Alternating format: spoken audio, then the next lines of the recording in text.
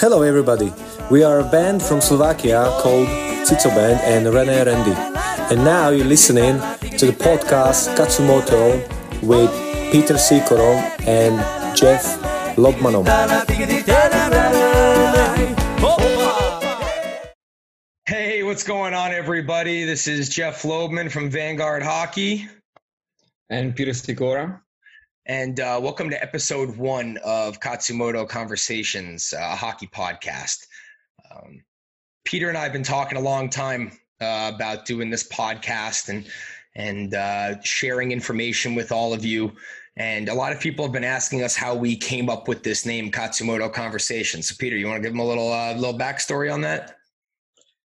Well, we had a lot of good long conversation over the phone, and we are, I think, pretty knowledgeable hockey guys. And we always, when I pick up the phone, when you call me, it's always hour plus phone call. And, we cover everything in youth hockey. We talk about a lot of stuff. And, the idea came up, might as well let's share it with the people. And I think we have a very similar view of hockey. And definitely, we can say and share with other people a lot of good ideas, what we went through.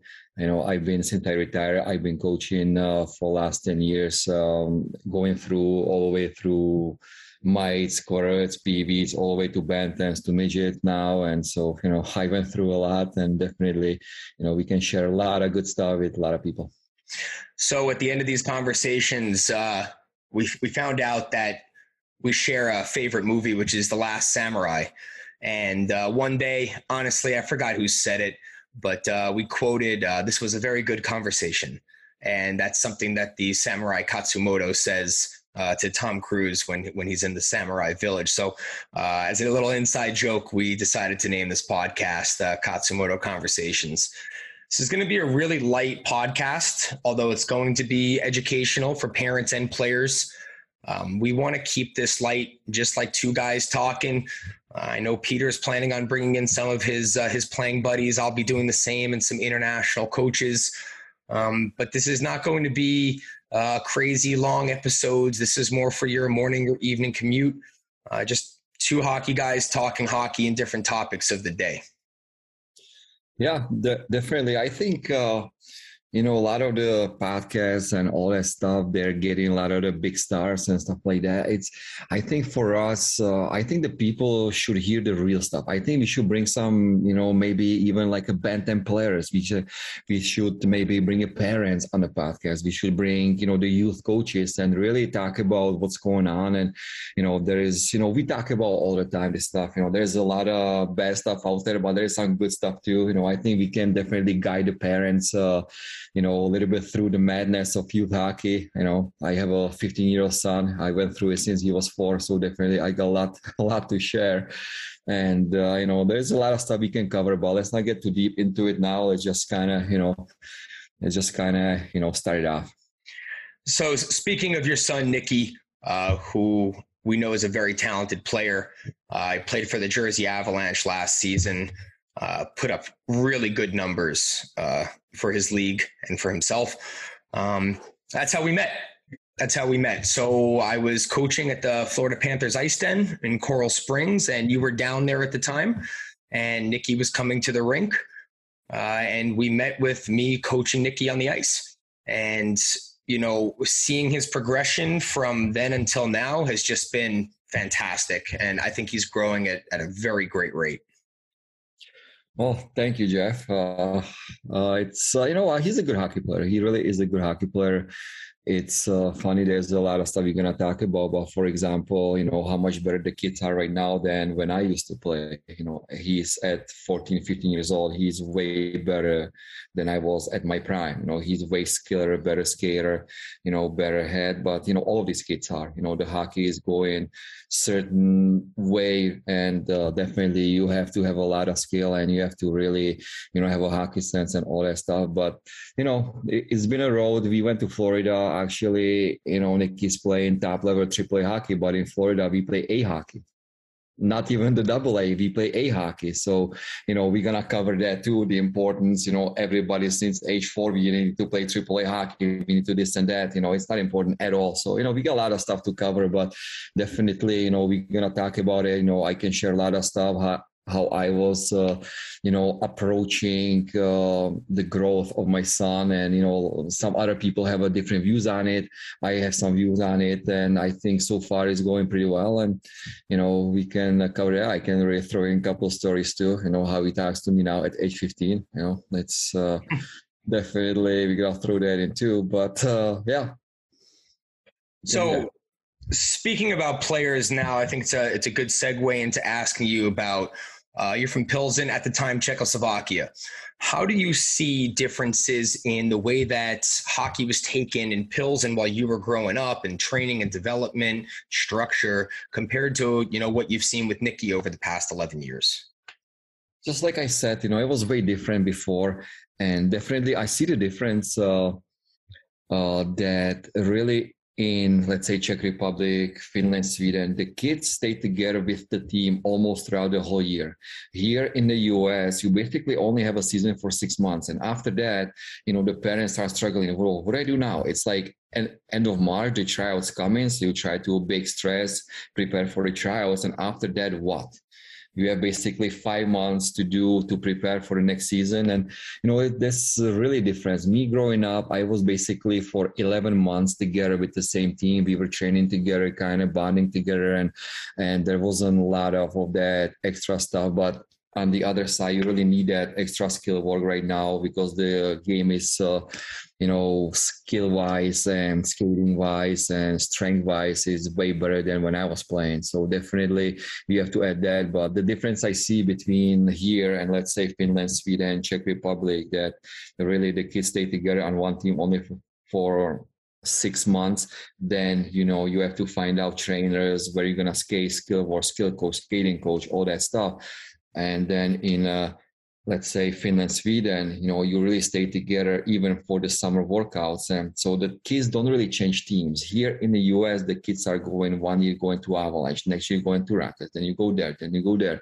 So I think that's the difference. I like, everything has pluses and, the minuses, but I think, I think the USA hockey has so many talented players that it doesn't really matter what you do. Because there is so much talent out here. It's, let's say in Czech Republic, you have basically what we have here in New Jersey. So they have to pick from the whole New Jersey and put on national team, and you 15, 16, 17, 18, 20.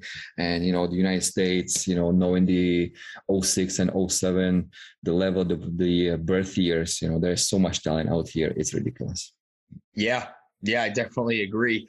I don't think a lot has changed, though, back in the Czech Republic, because I was just talking to a player through a mutual friend of ours, Richard Kovarik, who you introduced me to, who's become a great friend. And one of the guys that he brought out for the pre-draft showcase in May, this Wojtek Hojs, amazing talent. He plays for Liberec. And he wanted to come out to the showcase this past weekend in Boston, but Liberec would not let him go because they started training in the beginning of July. And that's something that's completely foreign to us here. I mean, when you say to a guy that a team is starting training in the beginning of July, people would look at you like you have 8 heads. But that seems to be very standard out in Europe. So do you see that as a pro or a con in development of players and team structure? Well, I don't know how much time we have, but there's a lot to talk about this, because let's say in Czech Republic, the clubs, they don't have enough basically cash. So they have to get money from the sponsors and this and that. So they own the right of the player, and if he's good, they want to hold on to him. Because they have to ask the sponsors for money, the city for money, the state for money, so they can continue playing hockey. And I know a lot of the parents actually calling me. I think there was a showcase in Boston, I think in May or June, and the parents, the kids, they basically told the clubs in Czech Republic that they are sick. because they, wouldn't let them go, and they would fly over here, go for a showcase, hoping they're going to find a spot here in the US, and they fly back and say, okay, we are back now. So, it's kind of, it's very different. It's a very different way how they approaching to grow, the young players. And like I said, once they have a talent in Czech Republic, they don't want to let go, because there is so much less players even than Finland and Sweden. Once you have a good player, all the clubs, they want to keep them at their club. Yeah. I mean, I see it in Germany as well. When I was out there a couple of weeks ago with Alex Kirch, we skated some teams and they were all together. I mean, the pro guys were getting ready for the Champions Hockey League, which I understand why they were there, but there were junior programs that they were doing full team practices in the beginning of July. And I thought that was very, very different. But to a degree, I understand it, because here in the States, we get together maybe the end of August or the beginning of September. And then you're taking the first month just getting your chemistry going and your systems and all these other things. So if you can get in 2 months early and start training together, I mean, maybe you get a jump on all those things that, maybe we get to by, end of October, early November here with American teams. So I see some pros, I see some cons. I think holding people, kind of grabbing them by the balls to, kind of stop where they can go, maybe a con. But it makes perfect sense when they're looking for money here, looking for money there, and maybe it's a star player or someone that attracts fans to the club, or notoriety to the club. Then you don't want that guy going anywhere. Yeah, 100%. And I just remember that I actually last year I coached with John Banks, and John Banks is a very knowledgeable guy about youth hockey. He was a player himself. He's, I think, 50 years old right now. And we actually had this conversation when he was growing up in New England or New Hampshire, that, the teams stayed together way longer than now. And, I think that's a perfect example, the youth coach that we want to have on the show, because definitely he can, talk about all this stuff, and he can really explain what he went through and, how they did that. And, there is really big difference. You keep the kids together only for 6 months, and then, I think we should talk about quite a bit about what the parents should do after. In Czech Republic, Finland, Sweden, they really know what they're going to do. They have a schedule set. They have skilled coaches coming to the team practices. They basically, the parents, they're going to sign up for the year, and that's it. And, it's been taken care of. And, definitely we should talk about how to really guide the parents through the spring and summer here, because there is some of the stuff I've been seeing, and it's pretty much ridiculous. But on the other side, there is some really great coaches. There is some really great skilled guys. I think the parents don't really have to spend $5,000-$10,000 a summer. They can really save some money and still do some unbelievable training. And with your experience and mine and what I went through with my son, I think we can definitely guide the parents the right way.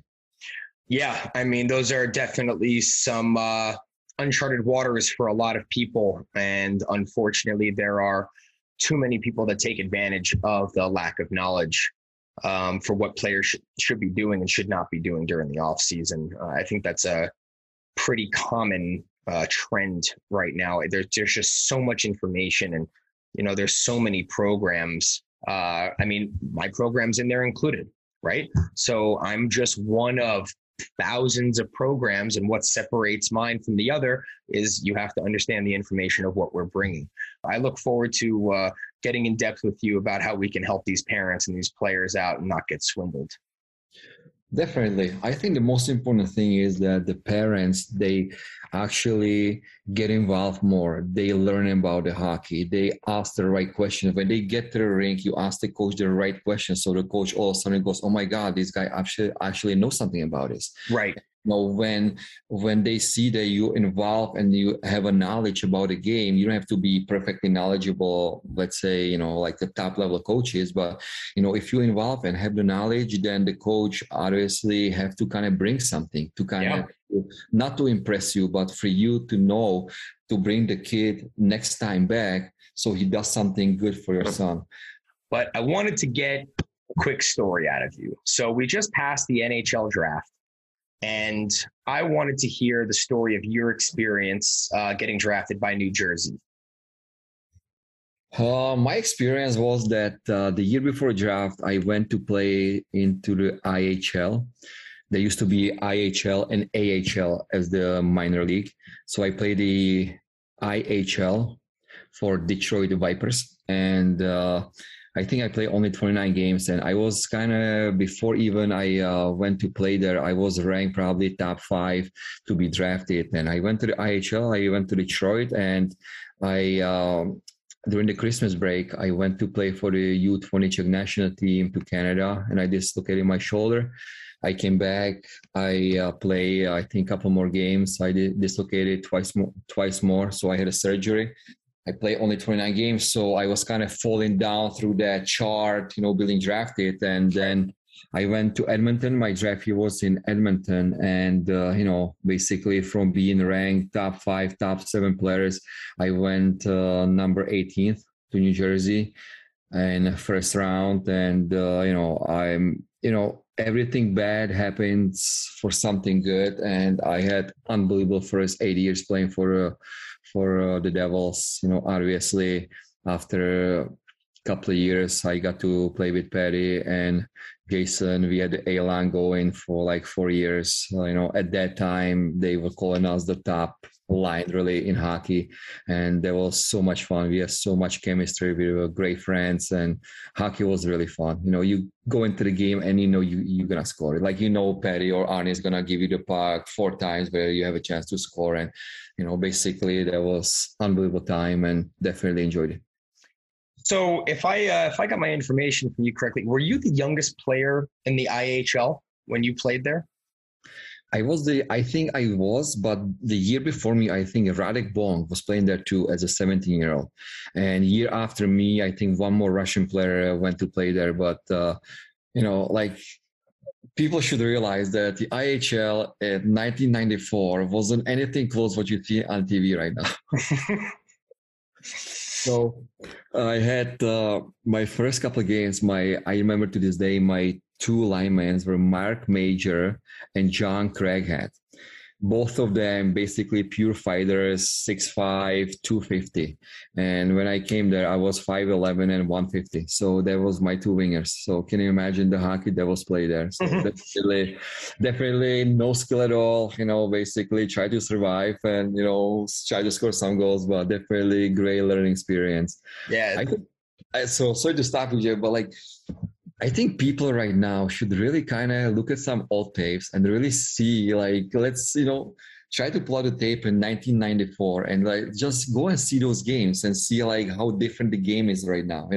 Sometimes I talk about to some other, let's say, smaller scale players who play at my time, and I go, can you imagine if there was no hooking back then, how good we were? We have to go through hooking. People try to kill you every shift. Like when I say try to kill you every shift, it's mean like head hunting. Yeah. Shift. So, definitely the game is really changed. It's all about the speed and skill right now. But, I just kind of to appreciate the game right now. Maybe somebody likes that game. But for me, if I could play the game that is played now back then, that would really fit me well. I've talked to you and other guys about this, that it's because of guys like you and Patty and personal favorites of my own, like Bure and McGillney, that I feel like the game is the way it is now. You guys brought a certain, tier of skill that was such a small part of the game. We started getting away from that rough and tumble of the 70s and the 80s, and we started seeing guys like you play with your IQ and your passing. And I think that's what's really led us to this level of skill that we see, more prevalent now than ever. I mean, now look at how many teams have fighters, if they have one at all. I mean, we're talking 4 lines of guys that back in the day would be first line guys on a lot of programs. So I give a lot of credit to the way that you, with the A line and the guys like I mentioned before played, because I don't think that it would be as prevalent now if guys like you didn't set the tone. Yeah, the game was changing quite a bit. It's, when I first started in 1995, we probably had only 3 skilled forwards. That's it. Only 3 skilled forwards, and there was just size and size and size and size.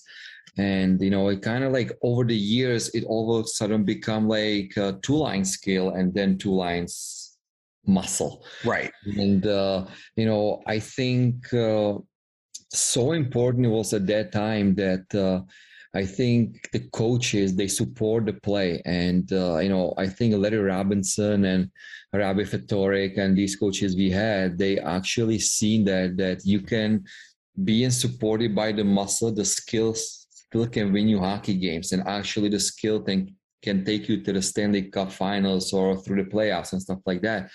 So definitely, the game was changing. I think it was coming.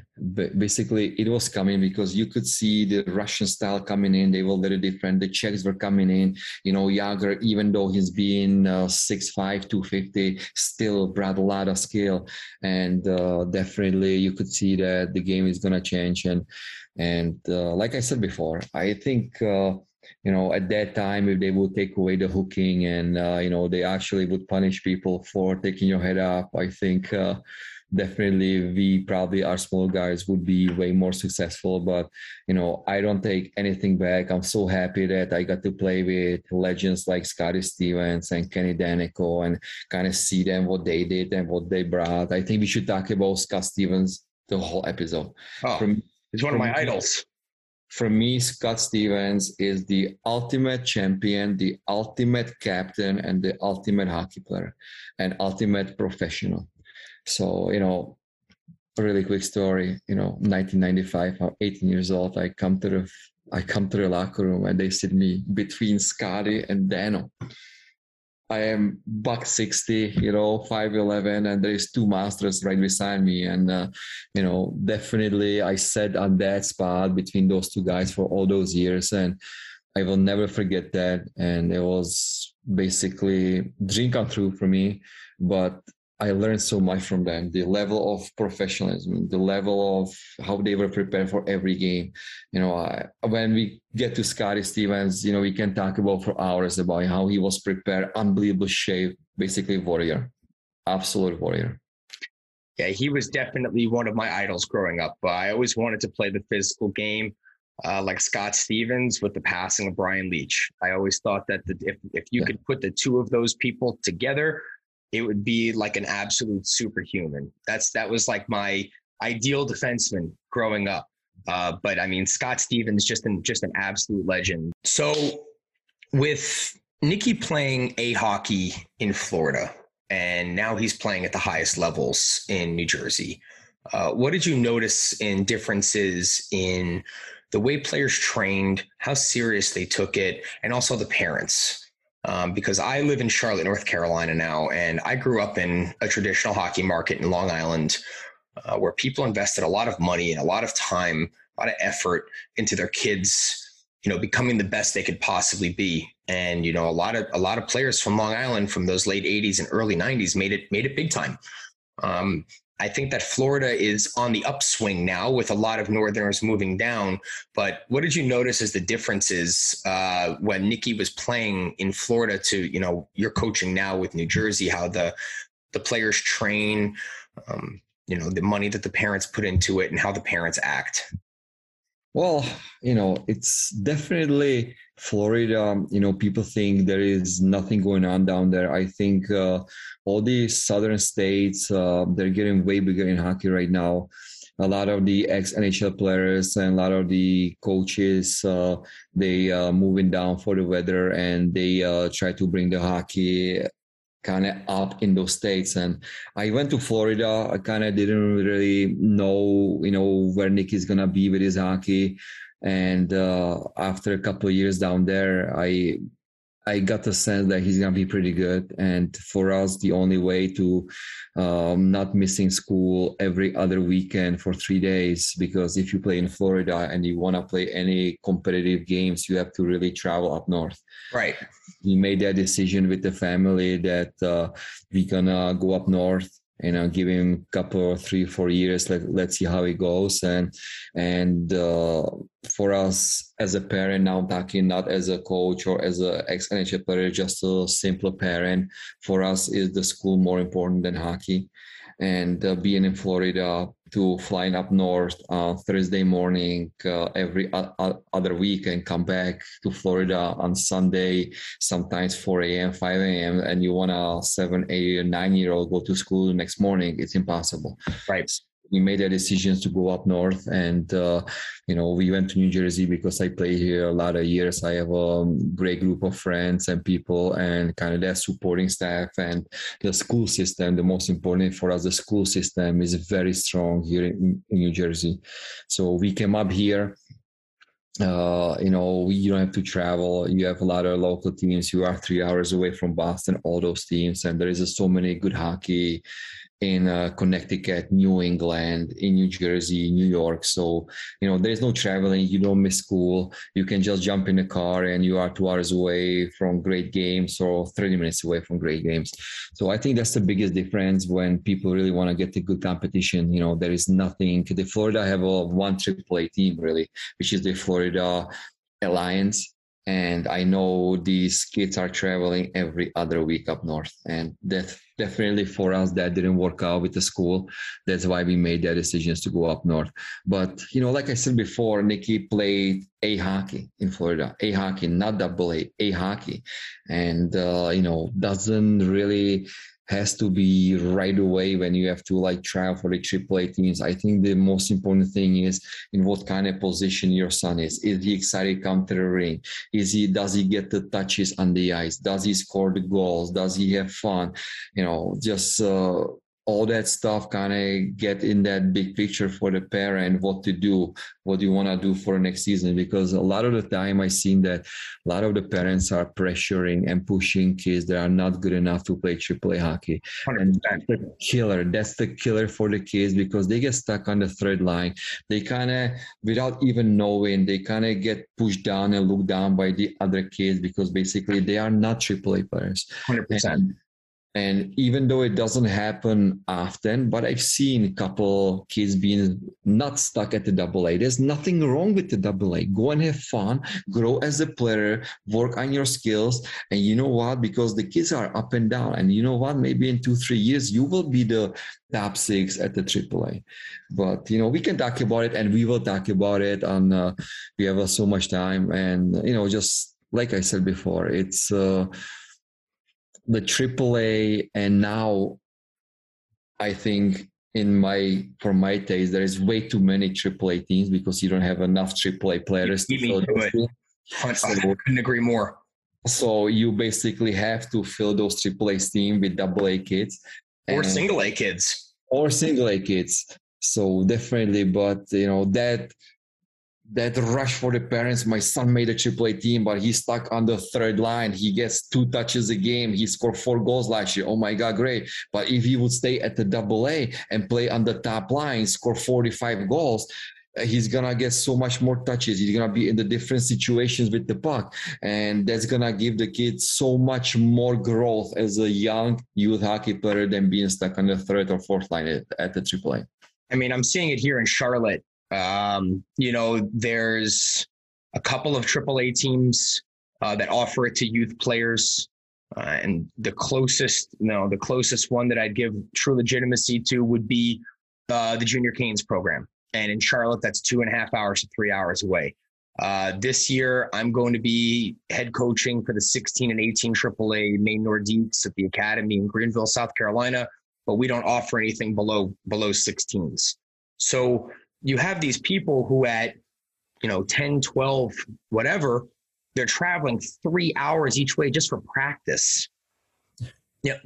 That's madness as far as I'm concerned. That's insanity, right? I understand it. You want to give parents want to give their children the best opportunities life has to offer. I'm well aware. I understand. But to travel 6 hours for a practice, that sounds like lunacy to me.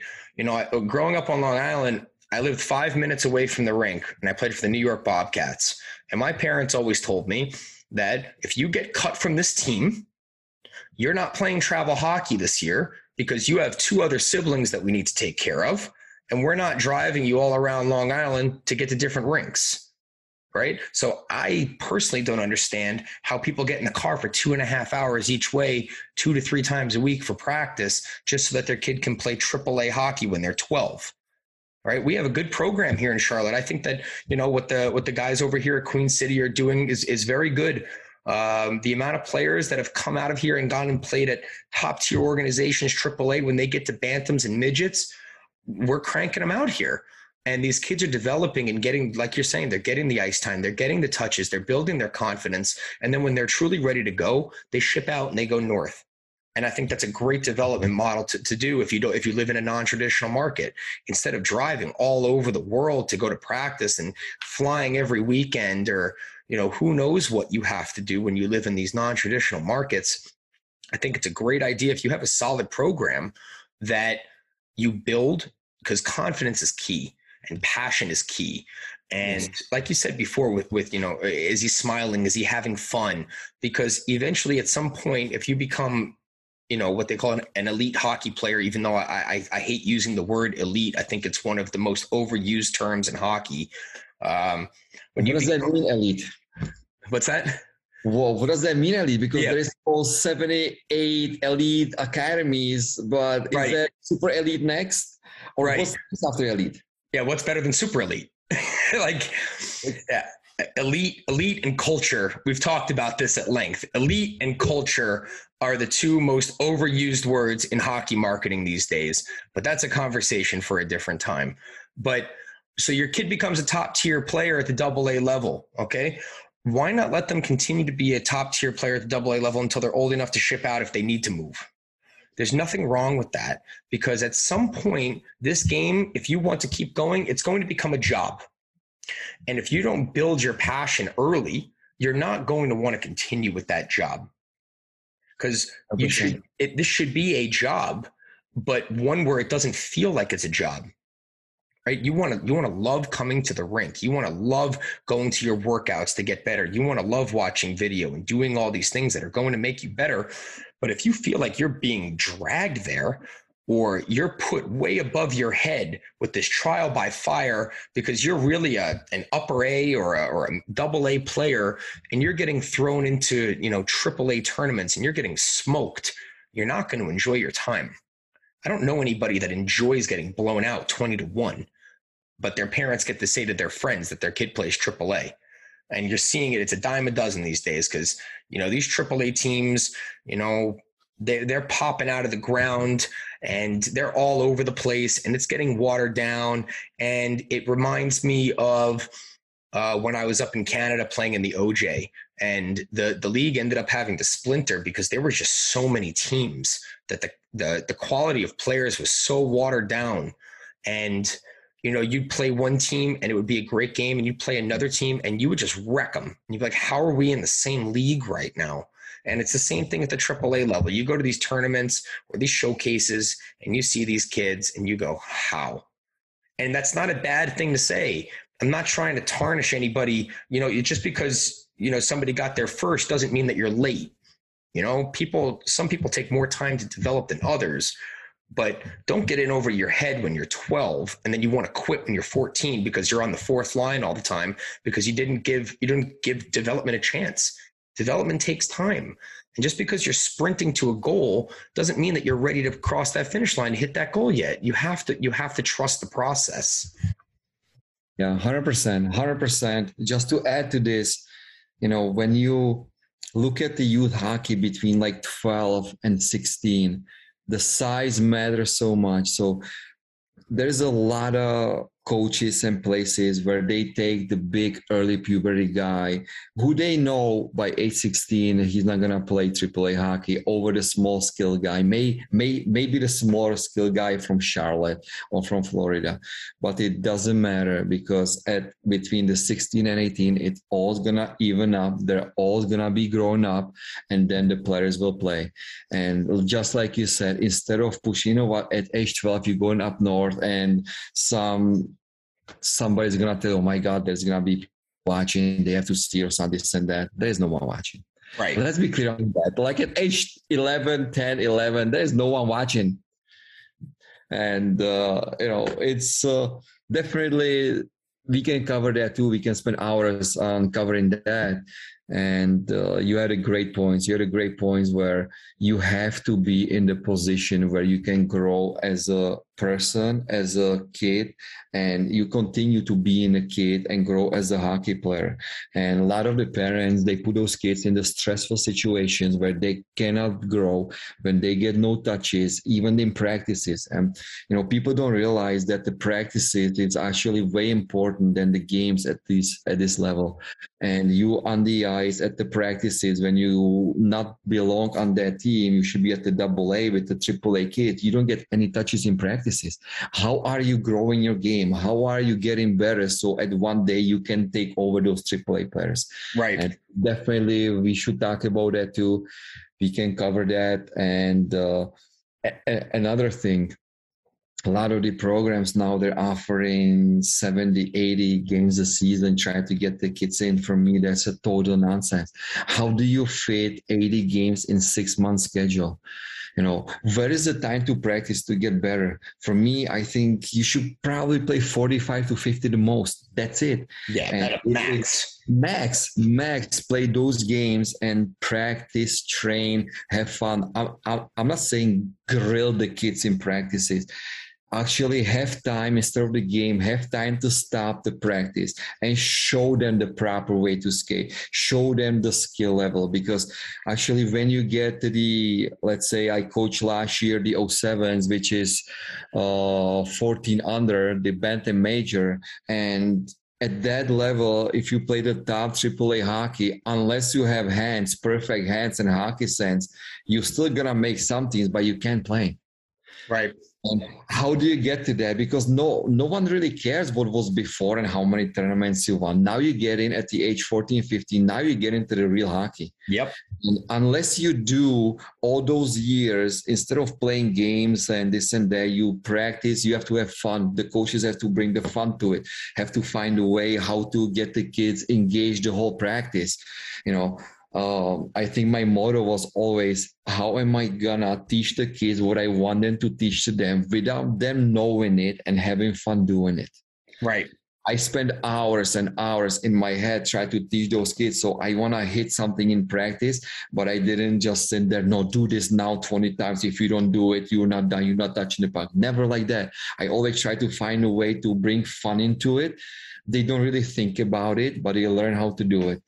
And that's for me another topic where we can cover hours about how you practice through might all the way up and what I've seen over the years at the rings. And I'm sure you've seen the same thing. And sometimes I'm behind that glass and I go like seriously, this is really happening. What the hell is going on right now? Exactly. Yeah. Exactly. It's an interesting topic that I really would, and I know that we're going to talk about it at length. A couple of years ago, I coached 12U AA in Charlotte. And one of the main things the parents were talking about all the time was, we need to teach these kids systems. We need to do systems. We need to do systems. And I believe there's merit to that. You need to know how to play the game and you need to know how to do system work. But at the same time, if your son or daughter doesn't know how to skate properly, doesn't know how to handle a puck properly or pass properly, shoot properly, you can teach them all the systems in the world. They'll have no idea what to do when they perhaps successfully complete that system. So skill development at a core, and I think we're seeing this a lot more. And I think that Hockey Canada was ahead of the curve with this. Especially when I was growing up. Hockey Canada put a lot of emphasis on personal skill development. And they were just, like clockwork. Guys from Canada were getting drafted. And these guys had unbelievable personal skill and knew how to use it in a system where growing up on, even some of the better teams that I played on Long Island, we didn't work on personal skills in practice ever. It was like flow drills and systems. And we won games, but, unless you had a personal skills coach, which I was blessed enough to have a few of, some of the best to ever do it, you didn't get that work. So I think it's great that, The way that you're looking at it, I like to see more people working on personal skill development in practice rather than spending hours and hours on systems when these kids don't know what the hell to do when they get there, right? Like the kid doesn't know how to take a proper snapshot, and you're telling him that he needs to do a 2-1, 2-4 check. Okay, when he gets the puck, what's going to happen? It's going to be a muffin every single time because you don't want to take the time to truly develop the player and get him ready for that system or for that game. And I think we are seeing it more and more. I like, the ADM models is very heavy emphasis on personal skill development. Obviously with the small area games as well. I'm a big fan of small area games, including, my European counterparts are huge on small area games. When we run the skill skates, they start end to end with small area games. I think that's fantastic. It sets the tone for the rest of the practice, right? If you start off bang right away, you're having a good time, you're going to jump into that. But if you're even getting into a power skating session, and it's just like, all right, whistle blows, and the first thing you do is you go on the line. I mean, you have to truly want to, you have to be able to focus in on yourself to have that type of practice and set that type of tone, where I think that if you come out and you're having a good time already, it sets a different tone, and kids are going to, especially the young kids, are going to focus up much quicker. 100%. Yes, 100%. I think you said it perfectly. Even at U14, if you want to play the top level, unless you are a skill, you have hands and you have hockey sense and you can play within the structure, then you're not successful. Right. If you are skill out of the structure, it doesn't matter because you beat the first guy, you're not beating the second guy. Right. And if you don't have a skill, forget it. The play dies with you, and that's it. So you study perfectly, and definitely focus on that skill development. We're going to talk about it. Focus that when you get to the age 14, 15, that you have the skill set, you have basic knowing of the structure and the system, and the coaches should be responsible for getting these kids at this level, like you said, with the skill set, being ready to play in some kind of structure, and definitely, being ready. I've been coaching this, don't really want to talk about it, but you get kids where they are unbelievable skill players, but they cannot do anything within the structure because you facing the team where those 5 kids on the ice are as skilled as you are. So it doesn't matter if you just skill. Now You have to be even in the structure. You have to, you actually have to move the puck. You have to play give and goes. You have to do one-touch passes now to get away from pressure because everyone on the other side is as good as you are. And, sometimes overplaying 80 games a season at age 10 and 12, and then you kind of missing out the time on the proper training. It's really not helping you because no one really cares that you won 75 games when you're 10. Right. What kind of hockey player you gonna come at the age 14, 15 to your team, wherever you're gonna play? That's what matters. It's, you see it. I even saw it when I was a kid, and now as a coach, I see it, through a different lens. But you have a lot of parents who are like, my kid scored 8 goals in an 8U game this weekend. He's a stud. I was like, that doesn't mean a thing. Great. I'm happy for him. I'm glad you're very proud, and I'm glad you're very happy. But, the game change is at 13, 14 now, right? Because it used to be peewees, but now it's bantams with contact. The kids are bigger, stronger, faster. Just because your kid is ahead of the curve at 8 or 10 or maybe even 12, when those bodies start flying, we're going to really start to see what kind of player your son is or your daughter is. And with the speed of the game, we're going to see, how do they handle pressure? How do they make these passes? What's their IQ like? Can they play within a system, or are they just going to be the guy that tries to go coast to coast every single time? And that may work at 8U, but it's not going to work at 14U. And it's certainly not going to work at levels above that. So I think that's an interesting point to bring up. Like, you can be an absolute stud talk to me when you're 14. Let's see where you are. And, these parents get very hung up. A lot of them get very hung up on, my kid is an absolute stud at Pee Wee. And then by 15, they quit because they stop progressing. They stop doing a lot of the things that got them to be so good because they got content that their player has always been the best. And then they stop doing those things because they go, okay, he's the best. He's the best. He's the best there is in town. And then everybody else catches up and passes them. And that's a story I'm sure a dime a dozen from growing up back home and guys that you see, playing, with Nicky. I'm sure that's a pretty average story. Yeah, it's unbelievable the amount of kids I've seen when at the age 12 or 11 or 12, they were the big stars. Everybody won him. These summer, spring CCM selects tournaments, they're all calling this and that. And, it comes down that these kids are bigger, stronger, early puberty guys, a lot of them.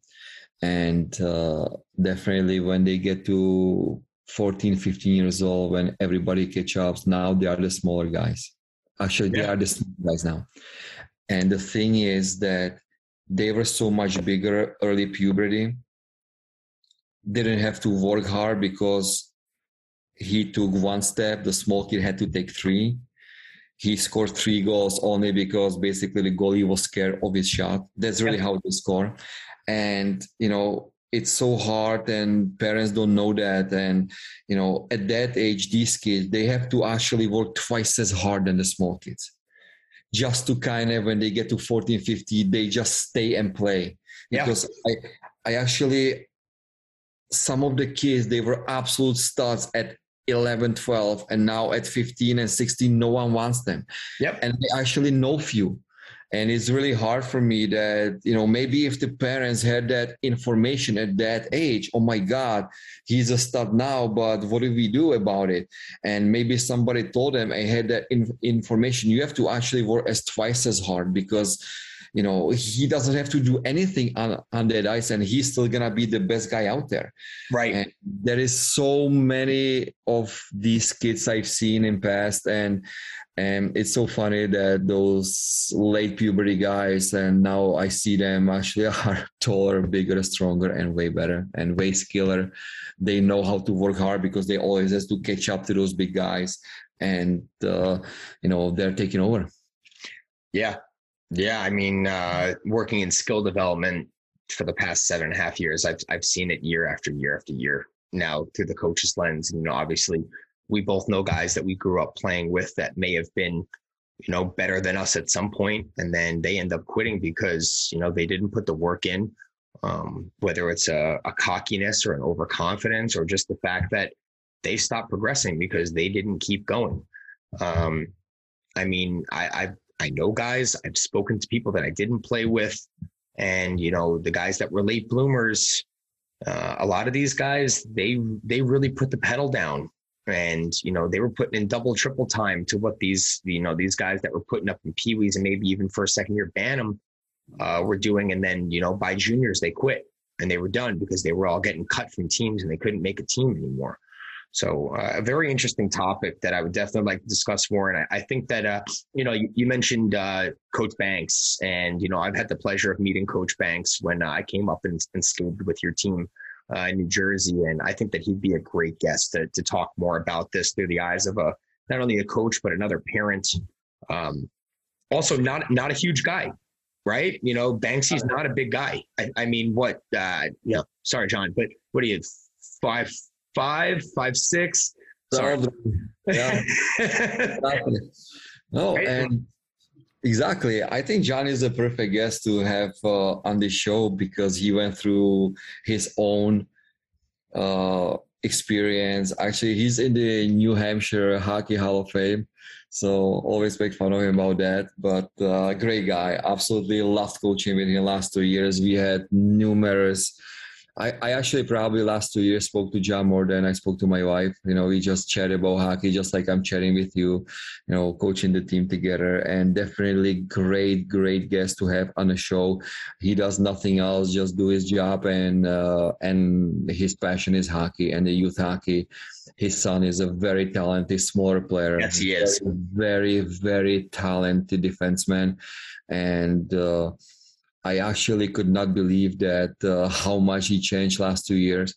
Alex, from being the guy going coast to coast, and that's another topic. How do you get the kids to listen to you? Because only a small percentage of kids really take it in from the coach what they need to take. Speaking of Alex Banks, I saw him 2 years ago, coast to coast, didn't make one pass in the game. As of now, right now, this kid makes perfect decision with the puck every time. He moves it at the right time. He jumps into place when he has to, and it's because that the kid listen and learn. He was like a sponge, and he wanted to be successful. And most importantly, his father, not in his ear, no, do it yourself, you need to do it in his ear, because he's his father. Obviously, our sons don't listen to us. He goes, listen to Coach Peter every day. Listen to him, what he tells you, you do in practice in the game. Right now, for me, Alex, he has a great future right in front of him. Agreed. Because he, as a coach, he's a defenseman who makes the right decision with the puck every time. And I put him on the ice. I know, totally trust, and he plays how he's supposed to play. And another topic we're going to talk about at length is coachability and how that transfers to, everyday life as you grow into adulthood. And I couldn't agree more. I think he's got a really bright future, great kid. Apple doesn't fall far from the tree on that one. John's a great guy. I've always loved our conversations and our meetings. And I really look forward to hopefully having him on here. All right, guys. Well, that's it for episode 1 of Katsumoto Conversations. Peter, as always, great talking with you. Tune in every single week. We're going to have interviews, more talks about youth and player development, youth hockey, pro hockey. If it has to do with hockey, it's going to be talked here on Katsumoto Conversations. If you want to be featured on the show, if you're a company that's looking for sponsorship opportunities, please reach out at jeffl@vanguardhockey.com. From me, Jeff Lobman, and Mr. Kobe Beef, Peter Sykora, we thank you very much for tuning in, and we'll see you next week. As Katsumoto would say, it was a great conversation. Sure was. Thank you very much, Peter. All right. Thank you, buddy. Ahojte všetci, sme kapela zo Slovenska, Cico Band a René Randy a počúvate rozhovor Katsumoto s Petrom Sykorom a s Jeffom Lobmanom.